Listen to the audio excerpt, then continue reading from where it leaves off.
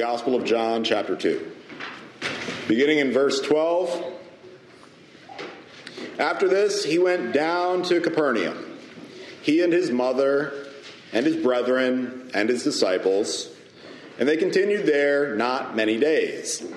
And the Jews' Passover was at hand, and Jesus went up to Jerusalem, and found in the temple those that sold oxen and sheep and doves, and the changers of money sitting. And when he had made a scourge of small cords, he drove them all out of the temple. And the sheep and the oxen, and poured out the changers of money, and overthrew the tables, and said unto them that sold doves, Take these things hence, make not my Father's house a house of merchandise. And his disciples remembered that it was written, The zeal of thine house has eaten me up. This is the word of the true and living God. Let us pray.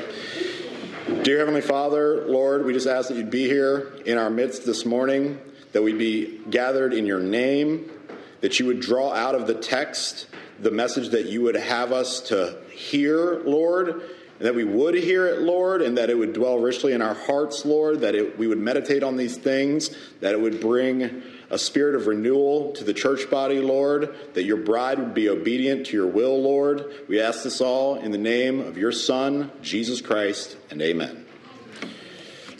So the purpose of this section of Scripture is to describe the seriousness with which our Lord approached his Father's house. We are meant to understand from this section of Scripture that Christ honored God the Father and hated false religion.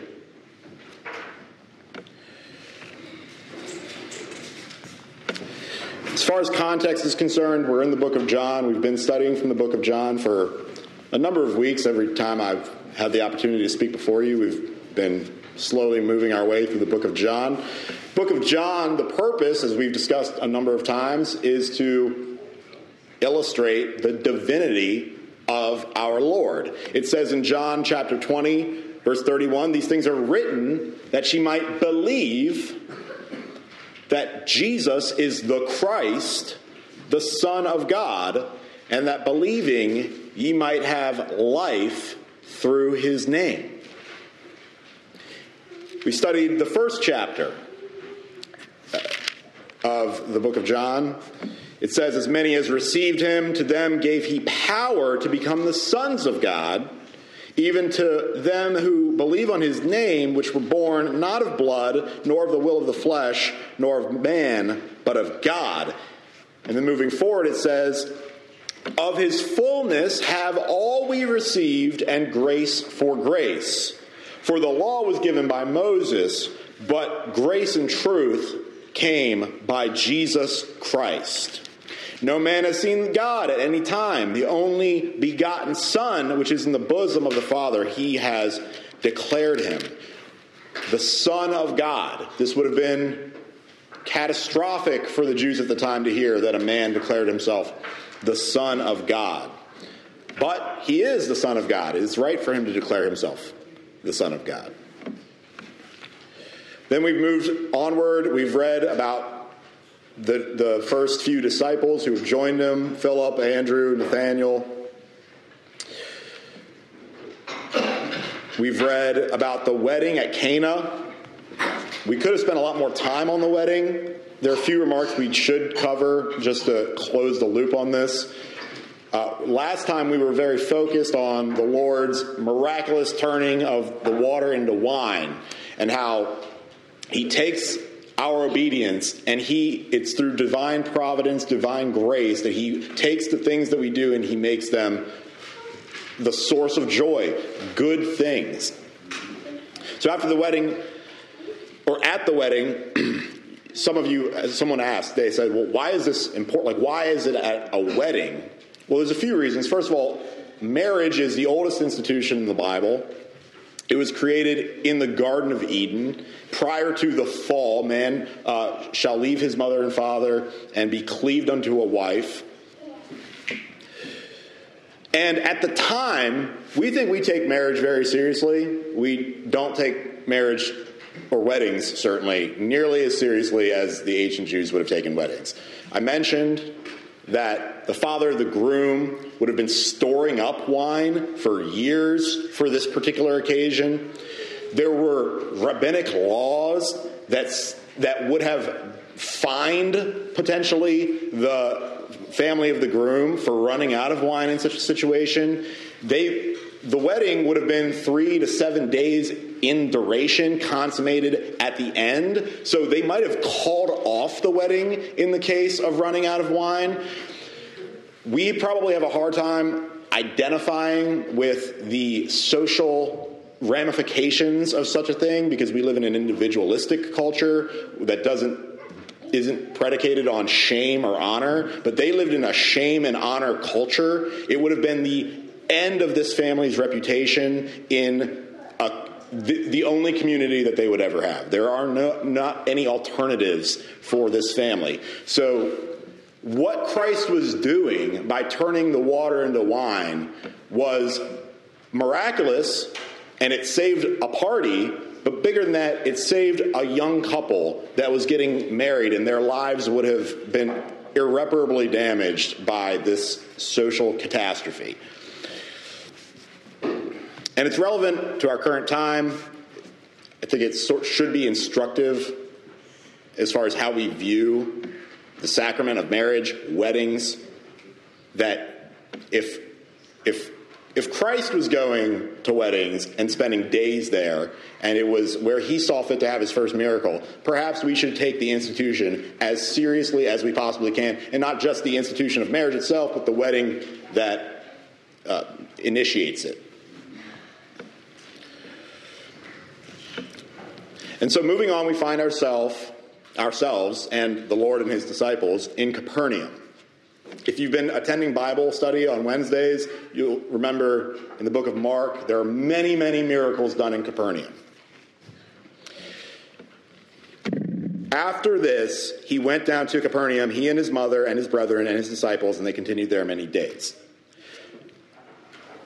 Capernaum is called elsewhere in Scripture his city. He spent so much time in Capernaum that he's often, at the time, he was identified almost as a resident of that city. He performed so many miracles in Capernaum that in Matthew chapter 11, verse 23, he's speaking to Capernaum and he says, "And thou, Capernaum, which art exalted unto heaven, shall be brought down to hell. For if the mighty works which have been done in thee had been done in Sodom, it would have remained unto this day." He's saying that Sodom and Gomorrah, which was burned to the ground in the Old Testament, if Sodom and Gomorrah had the benefit of all of the mighty works, the miracles that our Lord performed, that it still would be standing to this day. But Capernaum's going to be sent to hell because despite all the miracles, they still found reason to disbelieve.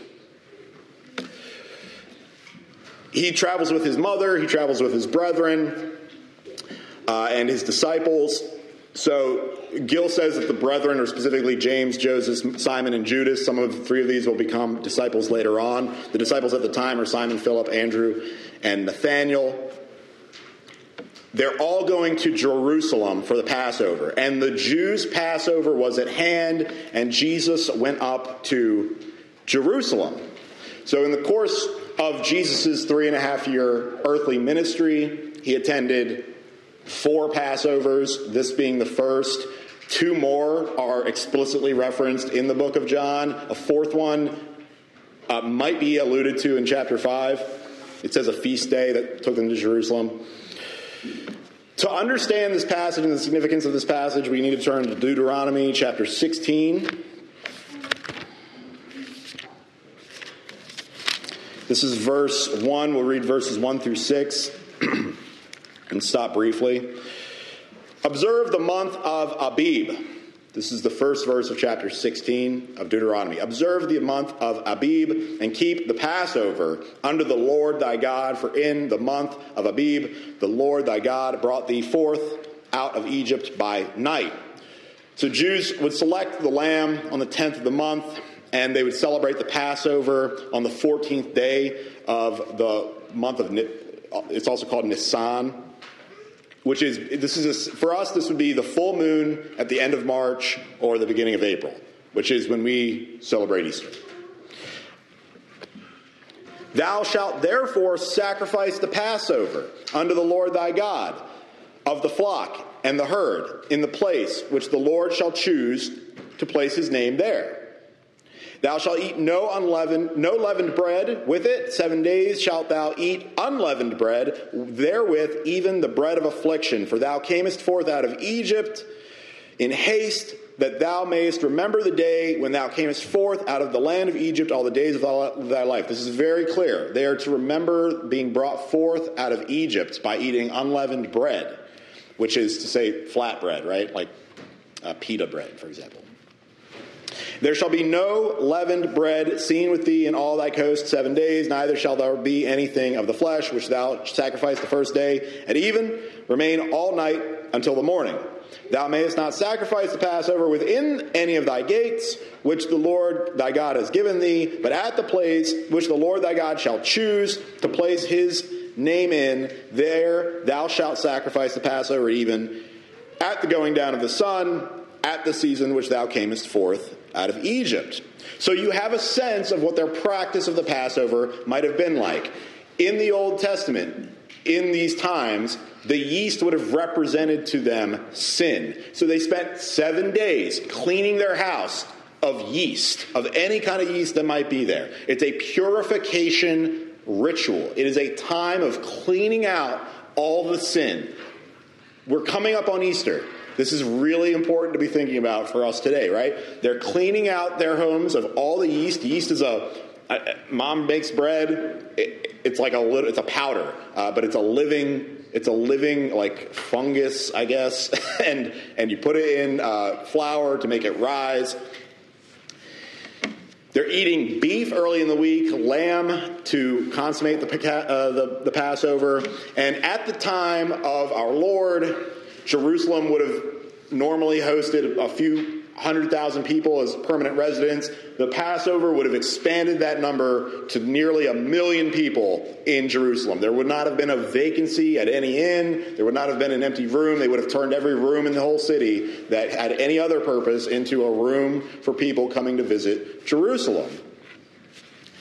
And we learn from the Reformers in the Geneva Bible that our Lord, being made subject to the law for us, he went and did the Passover perfectly every year of his life, and he satisfies the law of the Passover, which is why we no longer celebrate it as Passover, but we celebrate Easter, which is the resurrection of our Lord, which happened at the fourth and final Passover in the book of John.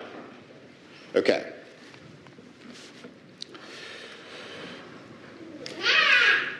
And we're back in John chapter 2, verse 14. And found in the temple those that sold oxen and sheep and doves and the changers of money sitting. So this would have been in the court of the Gentiles, which would have been the outer courtyard of the temple of Jerusalem. It had been converted at this time into a marketplace where they are selling animals and they're changing money. And they're approving animals for the sacrifice. They're changing money because there would have been a temple tax. Any adult man over the age of 20 would have had to pay a temple tax. People are traveling from all over the ancient world. They're all using different currencies and denominations. You have to be able to change money into the local currency either to buy the sacrificial animals or to pay your temple tax. The priests wouldn't accept an animal if it had any blemish. What's more, the priests are allowing and probably profiting off of this marketplace that's happening in the temple. Okay? So, if you believe man is depraved and you have a reasonable expectation of human behavior, it's probably not that much of a stretch to say that the priests probably would not have been accepting sacrifices from outside the temple at all, because they would have been losing out on the profit made from the animals sold in the outer court. Now, this sounds very familiar, because if you're familiar with the Roman Catholic system of indulgences in the Middle Ages, they would have sent priests around collecting money in exchange for the covering of sins. We know, because we worship the true and living God and we read his word and we understand that salvation is by grace alone, that you can't buy your way out of sin. There's no work that a human being can do on his own power that will save him from sin. And so for hundreds of years, the Roman Catholic Church is practicing an abomination to God and a false gospel, and they are taking advantage of people's religious belief in order to profit. And then in 1517, Martin Luther gets fed up with it, and he goes and he nails 95 theses on the door of the church and on the day before All Saints' Day. And that's the beginning of the Reformation. And then 10 years later, in 1527, you have the sack of Rome, where a bunch of the neighboring countries literally go and rob and pillage Rome. And it's because the Lord will not suffer his name to be dishonored in this way for very long. And we learn from that historical context that this is a recurring event.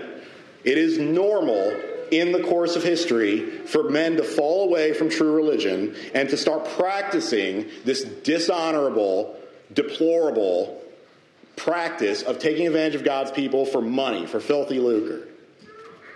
And to make his house, his father's house, a house of merchandise, a marketplace. Verse 15, and when he had made a scourge of small cords, he drove them all out of the temple, and the sheep and the oxen, and poured out the changers' money, and overthrew the tables. He used a whip rather than a staff. Because it would have been, Jewish law said you can't bring a staff into the temple. So he's following the Jewish law perfectly. He won't bring a staff into the temple. He uses a whip instead of a staff. He drives them all out. This is a kind of violence. He is compelling action, but it's a violence without vice. It's a violence without viciousness. Okay? He's using force, but he's not harming anyone in a serious way. And so we learn a sense of moderation, that there is a way of using force to honor God that is not over the top. And what's more is, parents, you know this, he's not reacting in a disciplinary way. He's not walking into the church and being shocked and dismayed and angry and then immediately beating people.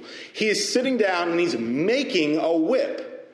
You can't make a whip on accident, right? You can't make a whip in furious anger. It's a craft. So he is intentionally and deliberately, with forethought, sitting down, making a whip, and then driving them out. Okay? This is the way that our Lord cleansed the temple. And he also drives out all the animals, which we're going to get to. So, and he says unto them that sold doves, take these things hence and make not my father's house a house of merchandise. So notice that he doesn't release the doves, right? This is not an animal rights activist. In fact, he cares more about the property rights than the animal rights, right? Because he is saying, hey, take these doves. I'm not going to release them and you're going to lose your property. You're going to take these things and you're going to remove them from the house of God. Again, it's a very moderated amount of force that he's exercising through his valid authority as the Son of God and the Son of the Father, who is the owner of the house, right? It's his house. Take the doves and go, take their cages and go, get all this stuff out of my father's house, you dishonor. We should remember that these men were making money. They're making money taking advantage of the poor. They're leveraging the faith of the poor to profit. And we should remember with fear and trembling the wrath of our Lord. The judgment comes upon all those that take advantage of the simple. In Jeremiah 6, verses 18 through 20 says, therefore hear, ye nations, and know, O congregation, what is among them. Hear, O earth, behold, I will bring evil upon this people, even the fruit of their thoughts, because they have not hearkened unto my words, nor to my law, but rejected it. To what purpose cometh there to me incense from Sheba, and the sweet, to what purpose cometh to me incense from Sheba, and the sweet cane from a far country? Why are you bringing these sacrifices? Your burnt offerings are not acceptable, nor your sacrifices sweet to me. This is just like Cain and Abel. Cain gave a sacrifice that was not acceptable unto the Lord. You might think you're giving a sacrifice that's acceptable unto the Lord, but if it doesn't please God, you're doing it Either it's the wrong sacrifice, the wrong spirit. But for some reason, the sacrifices are not pleasing to God. And we see here, it's dishonoring to our Lord to falsify the gospel.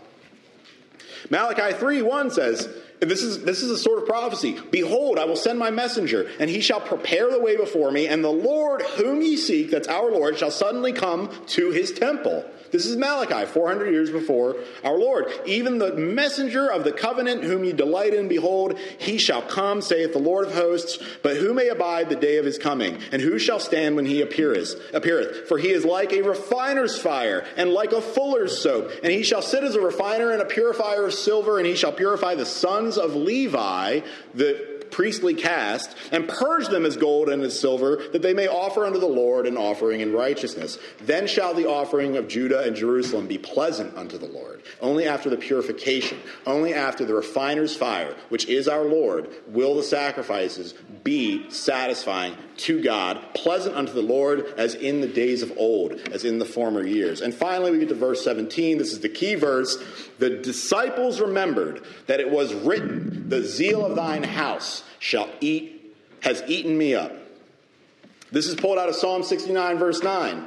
For the zeal of thine house has eaten me up, and the reproaches of them that reproach thee are fallen upon me. The disciples are singing these psalms. They've got it deeply ingrained in them.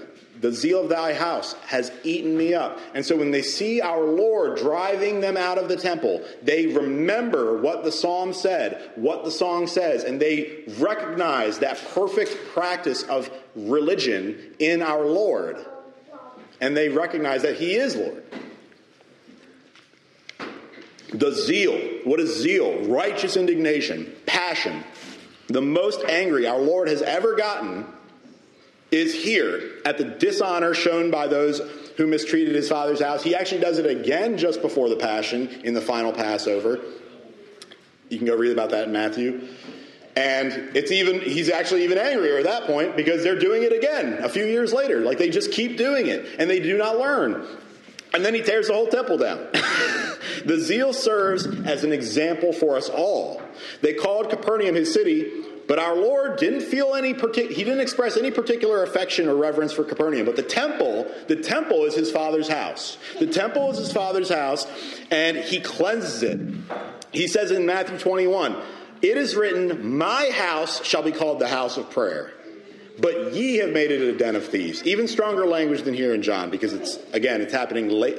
This happens twice. He cleanses the temple twice to demonstrate the purpose of his ministry, which is a purification of religion. It's a purification of religion. This might, as primitive Baptists, we don't really look too much at church history, but there was an entire Reformation that took place in the 1500s where the doctrine of the church was purified. And what is Reformation? Reformation is a purification of doctrine. What is our Lord doing here? He's correcting the doctrine of the old false religion. So some of us have probably heard in the news, there's a revival happening right now in Asbury, Kentucky. A Wesleyan Arminian university in the middle of Kentucky has been worshiping nonstop for 12 days. They have a Wednesday morning worship in chapel, and they were just so lit up that they kept going for 12 days. That's what now you could say, oh, well, it might be a false revival. Maybe they're not preaching the right gospel. Maybe the people there are sinners. I'm sure, I promise you. I don't know that much for sure, but I guarantee you the people in that church house are all sinners. Hundreds, if not thousands, of students are gathering. This is spread to other universities, 2 or 3 other universities, churches in the area. Y'all are hearing about it. And yet, when I read that our Lord cleansed the temple, I'm wondering, does one come first? Does one affect the other? These are the questions that we have to be asking ourselves. We pray here from time to time for a revival.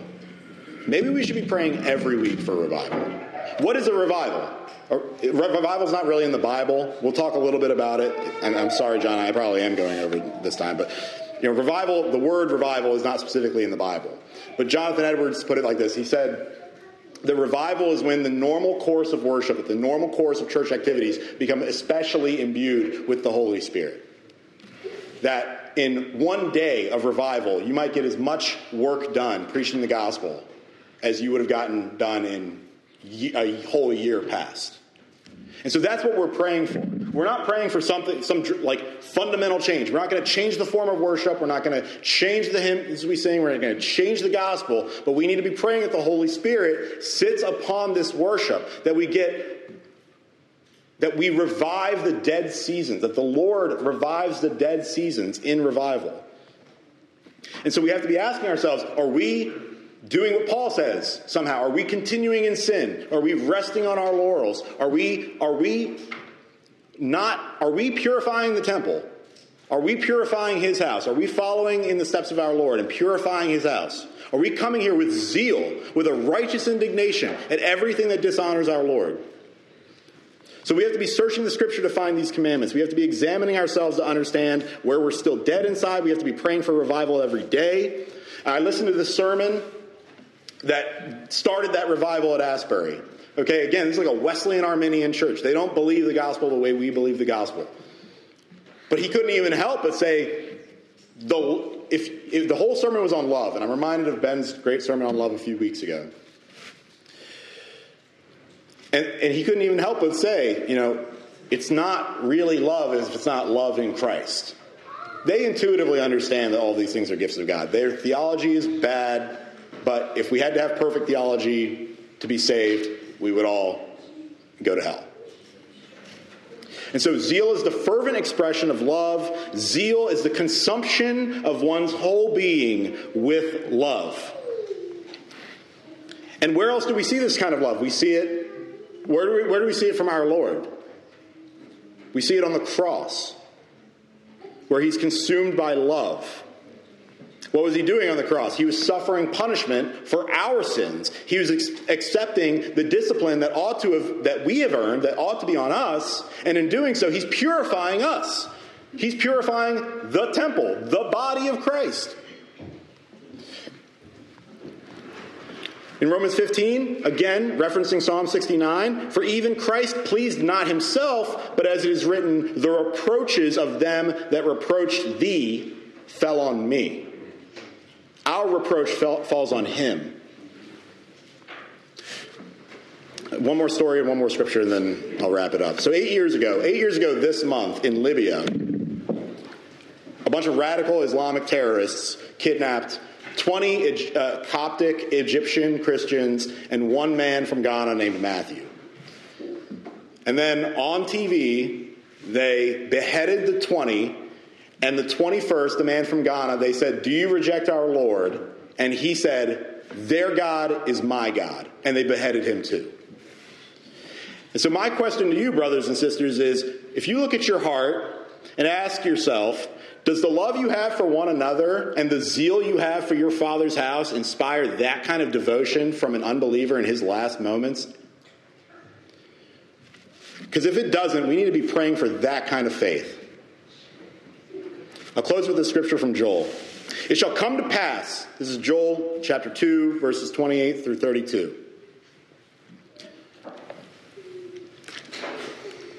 It shall come to pass afterward that I will pour out my spirit upon all flesh.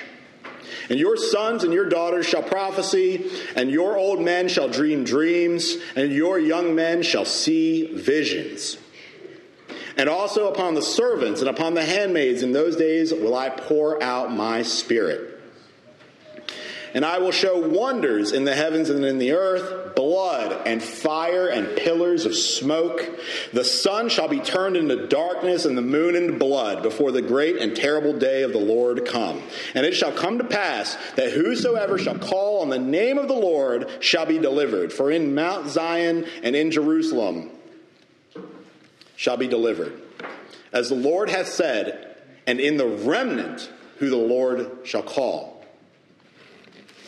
Amen. Let us pray. Dear Heavenly Father, Lord, we thank you so much for bringing us together this morning, Lord. We ask that your words dwell within us, Lord, that the speaker be forgotten, but your word be remembered, Lord. That we be revived by your word, Lord, that the Spirit dwell richly within us, within the congregation, that the lands and the nations be lit up with a fervent zeal, Lord, that they repent from their sins, that they come before you, Lord, and they worship in truth and in spirit, Lord. And we just beg that wherever we are missing the mark, Lord, that we seek to purify your temple, Lord, that we seek to honor your Father's house, that we seek true religion undefiled, Lord. And Lord, we just ask that it all be driven by the Holy Spirit, Lord, that it be done in the name of your Son, Jesus Christ. We ask that you be glorified in all this, Lord, and we ask it all in the name of Jesus Christ, our Lord and Savior. Amen. I would like to concentrate primarily on the beginning of John chapter 11. Last time I spoke alongside Danny, we had also shared sections of John. I was in 10 and he was in 1. And I think it no coincidence that we came with similar thoughts, but completely different portions of those thoughts. I hope that by the end of this you can see an interweaving by a hand far greater than ours. My original thought was to refer to this message as God's plan for his glory, your place, and his power. I don't know that I'll get to all that. But the passage that Danny was speaking out of was sandwiched between two statements by John that he gave at the end of the wedding in Cana of Galilee. It said, "This beginning of miracles did Jesus in Cana of Galilee and manifested his glory, and his disciples believed on him." Remember that. That was the end of that passage. The next passage that happened with Jesus there, and I hope I'm not stealing your thunder from next time you come together and finish John chapter 2. But it said that at the end of the zeal of Jesus in verse 22, "When therefore he was risen from the dead, his disciples remembered that he had said this unto them, and they believed the scripture and the word which Jesus had said." Are you sensing a pattern? I will not be able to go through even a portion of John chapter 11 this morning, and that's largely because of just how much happens. But at the end of the primary miracle of this section, it says that then many of the Jews which came to Mary and seeing the things which Jesus did, believed on him. For you see, Jesus himself had declared in between these two passages in John chapter 6 that this is the work of God. And he had already declared himself the Son of God by John chapter 11. This is the work of God, that ye believe on his name. You see, God could have done any kind of miracle, but he did the best kind of miracle, the one that would benefit the lives of the people involved.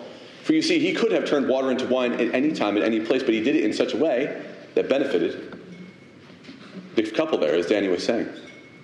He could have healed and raised from the dead many people in many places, but he did it in the times and places that were most profitable. He could have proved he was the Son of God the way he's going to prove it at the end, as by lightning which stretches from the east to the west in the sky so that no man can say he doesn't see it, and prove that he had the power of God. But he did it, healing people. He healed a woman who was bent over for decades, and made her able to stand up and show the power of God, but also showed mercy. The same at that wedding. But here, he does the same thing. I want you to remember, beloved, that these people suffered all that time for the glory of God. That I would like to be the primary thrust this morning, that you might concentrate on the glory of God in such times as these. Not such times as these from a large-scale view only, although that's important. It's not the most important thing for you in your life. We're called to pray for those in power that we might live peaceable lives, that you might be able to concentrate primarily on your life. That you might love the people around you, that you might worship God where you are, and do whatever you do with all your mind, heart, mind, soul, and strength, loving God with that and loving your neighbor likewise. But sadly, we live in a time when the news of the world comes very quickly to our doorstep. And we hear about every earthquake and war and famine and sickness and disease across the earth, and it moves us, surely. But these things we must trust to the hand of God. But I say not just suffering globally, but also intimately in our lives. Remember, all of those miracles, people had to go through suffering to prove the glory of God. That man who spent his entire life as a cripple by the pool of Bethesda, who could not even so much as roll himself in when the pool was moved, suffered his entire life so that you might believe that Jesus is the Son of God, that he might be healed in the right time and season, so that you might know that Jesus is the Son of God. So likewise begins John chapter 11. I'll read the first 6 verses first. It says, "Now a certain man was sick, named Lazarus of Bethany, the town of Mary and her sister Martha. It was that Mary which anointed the Lord with ointment and wiped his feet with her hair, whose brother Lazarus was sick. Therefore his sisters sent unto him, saying, Lord, behold, he whom thou lovest is sick. When Jesus heard that, he said, This sickness is not unto death, but for the glory of God, that the Son of God might be glorified thereby. Now Jesus loved Martha and her sister and Lazarus. When he had heard, therefore, that he was sick, he abode 2 days still in the same place where he was. The word of God. Let's pray. Our Heavenly Father, Lord, we desire in this place for your name to be made famous, that here in this place and in our hearts we might be inflamed to see the glory of your name be spread across the whole earth. Now, Lord, we desire that to be even here and now in this place, that we might love you in your name above all else, and that your glory might be first and preeminent above all of our concerns and all of our loves. In Jesus' name, amen. It says here, a certain man was sick named Lazarus. And this man is not mentioned in any other gospel. I have theories about that. They aren't necessarily true. But John was written undoubtedly long after the other Gospels. There's plenty of evidences both within and without. If I can get to some of the ones that are even in this passage, I'll be happy to share them with you. And maybe the next time we're together we can do that. But John was written long after. By the end of this passage, Lazarus will be a hunted man. Hunted and hated even as much as or more than Jesus. Because his very life would be evidence of Jesus being the Son of God. And that by itself is a picture of what it's like to be a Christian on the earth. But Lazarus would become hated and hunted. As we'll see also in this passage, Lazarus was somewhat famous. Bethany was about 2 miles or so from Jerusalem. And throughout the course of the passages of this event, you're going to find out that many Jews came from the city to go and, what we would call today, sit Shiva with the family after the sad events had happened. So Lazarus was known, I wouldn't necessarily say far and wide, but certainly into the great city of Jerusalem. And he was living, as it says, in a town of Bethany. And it says the town of Mary and her sister Martha. It was that Mary which anointed the Lord with ointment and wiped his feet with her hair, whose brother Lazarus was sick. Beloved, when we read the scriptures, remember that these are people like us. That these lives were real, that they were lived, and that they died on this earth, and that they were loved of God. I'll get to that in just a moment. But here it says of Mary that she was the one who anointed the Lord with ointment. That's actually going to be the very next chapter. But John is writing chronologically, but he knows that you know these things. He's writing these things knowing because this event of Mary's would have become very famous after the resurrection of our Lord. Jesus himself said that she did this unto his burial. But again it says of Mary and her sister Martha. If opportunity comes, I'd like to give a little grace to Martha, because there's a very famous passage where Martha was rebuked by our Lord for her busyness, and Mary was praised for her love of Jesus. But in this passage, you're going to see the opposite happen, where Mary it was who ran to Jesus, where Martha it was who ran to Jesus, and Mary it was who was mad and upset with what had happened. But again, I say these things that you might have exactly as much fulfillment as the Lord gives to us when he gives these passages, showing to us that these people were real and that they lived as you do now in this day. And again, it says that their brother Lazarus was sick. And for this cause, it says, therefore, his sisters sent unto him, saying, Lord, behold, he whom thou lovest is sick. Now, we say this before this very time of preaching this morning. We took time to give prayer requests. And I pray that you would, for one another, send messages, as these sisters did, unto Jesus, with your current concerns, with your cares, that you might cast all your cares upon him. For they indeed did care for this one that they loved. And there are some here who currently care for people that they love. But the first thing we all should do for the people that we know and love is send a messenger unto Jesus. Whether that be by the Holy Ghost working in your heart, with groanings that can't be uttered, or with words that are said, or with sharing and leaning on those around you. As we do here this morning as an example, but as we most intimately do in our personal relationships, sharing those things which bother us, or doing the opposite, being there, bearing the burden of one another, and then delivering them on your own also to Jesus. The one person who can, if he so desires, heal all the cares and concerns of the world. There's one thing you should recognize about the gospel is that if God wanted to end all sickness today, he would. He would. He has his own purposes. And as you grow in wisdom, you'll begin to see them more and more unfold. Why it is that God is right. Why it's right that all men who were born more than 120 years ago are dead, save 3. Why it would be that even now to this day we see people we know and love aging, fading, dying. Or we see young ones taken long before what seems to be their time. But God would have us bear the burden of that suffering. Because if you think you suffer for your loved ones, God the more. Again, that's something that we will see later on in this passage, but we won't necessarily get to this morning.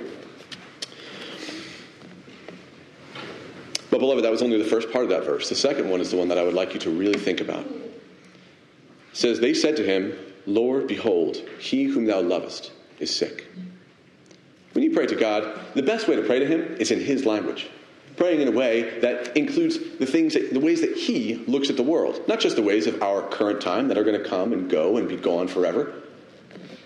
But beloved, if you are loved, remind him of that. If you are loved, remind yourself of that. When you look at yourself in the morning as you prepare for your day, remember that you're looking at someone whom the Lord loves. He whom thou lovest is sick. Now, if you think those words didn't affect Jesus, you may not know the rest of this passage. But surely they did. For Jesus, we call him the lover of our souls. He loves us. There's been a bit of a theme this morning of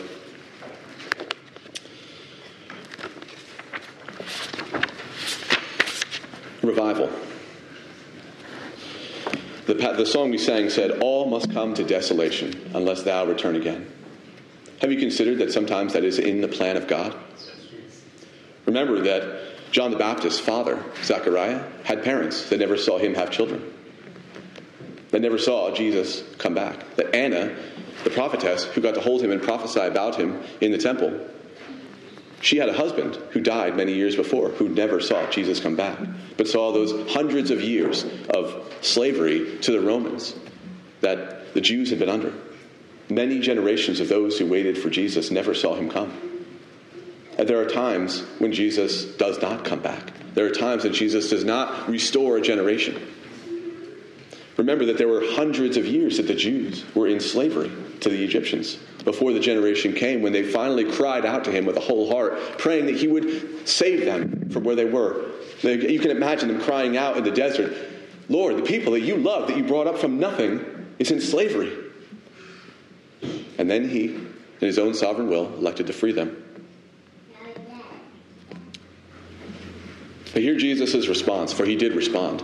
And you must listen to that still small voice because he does respond. He speaks clearly and from his living word even to this very day. It says, when Jesus heard that, he said, this sickness is not unto death, but for the glory of God, that the Son of God might be glorified thereby. This sickness is not unto death, Jesus says. Is Jesus a liar? We must see.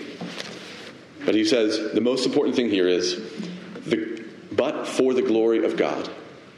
Lazarus was sick. You imagine what may have happened very commonly in this time. Even Gill had said that this may very well have been a fever that even in Gill's time was common in the Middle East, to strike a man suddenly and to take him down and to kill him. And not that that necessarily is a sickness, but there's a good chance of it. So just imagine he's taken in a fever that may have even had his mind not thinking straight anymore. Imagine him freezing cold and yet sweating hot, suffering in sickness where he was, and he did that for the glory of God. Last time I was here, I was talking about how in Luke, and of course also in Matthew and other places, how Jesus had taught that blessed are you who are made poor for the gospel's sake, for you shall be rich. And I gave numerous examples on how you could be made poor, whether it be by giving up opportunities to work on Sunday in small and simple ways, or there are greater ways along the way. But beloved, our chief desire in this world is what Jesus said here. For the glory of God. That is the meaning of everything. It is the point and purpose of all things that are, or ever have been, or ever shall be. For the glory of God. The darkness sits in waiting to be able to be filled with God's light so that you might be able to see how glorious and good God is. Indeed, this sickness came upon Lazarus for the glory of God. It was within God's will and purpose. Let's remember that as we suffer, as we see things small and great, as we see the people that we know and love suffering dearly, or as we see the greater movements of our time, these dark days when the confusion that is on all people is so thick and so great they can't see their nose in front of them. And that we have to live in a time when we see our neighbors treating their children in ways that are simply ungodly and teaching ideas and things that are counter to God and against him. How that for the purpose and pursuit of pleasure and covetousness, all manner of men seem to be being led away. And that for a time, this evil may be allowed to persist for God's purpose, in that when it gets so bad and so dark that it seems irredeemable by any reasonable measure, any good thing that can come of it must be for the glory of God.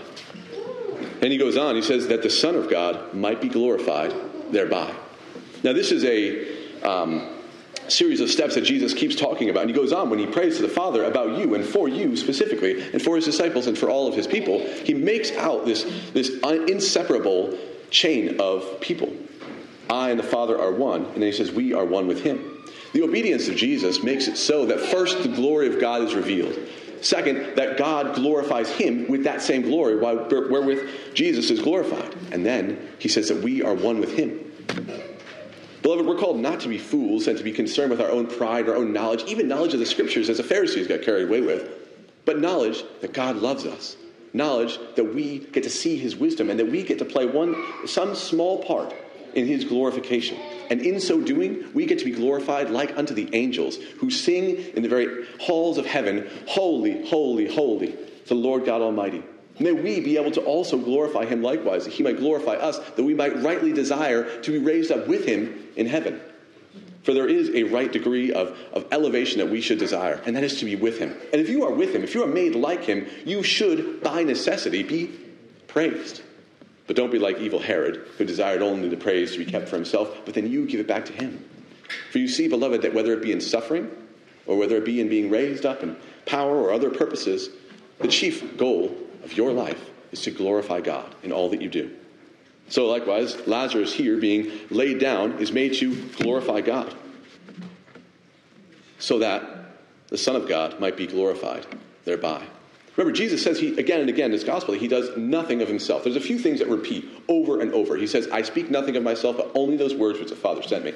And again, after every miracle or every teaching or every major event, it says that, and so the disciples or the people that were there believed on God, or they believed that Jesus was the Son of God. These two primary themes happen again and again. He does it through these miracles, but beloved, the miracles weren't the point. The point was that a people who were against God, who were enemies of God, who were dead in sin, who were blind, could not just see him, but acknowledge him, but believe on him, and then be witnesses to the world of a God who made all light, the Father of light, the God who is love and loves dearly and tenderly all of your sufferings, even though he caused them. Though he slay me, as Job said, yet will I trust him. Job, I don't think, had an opportunity to really live this out the way that Lazarus did. Or maybe live this out is the wrong way to say it, isn't it?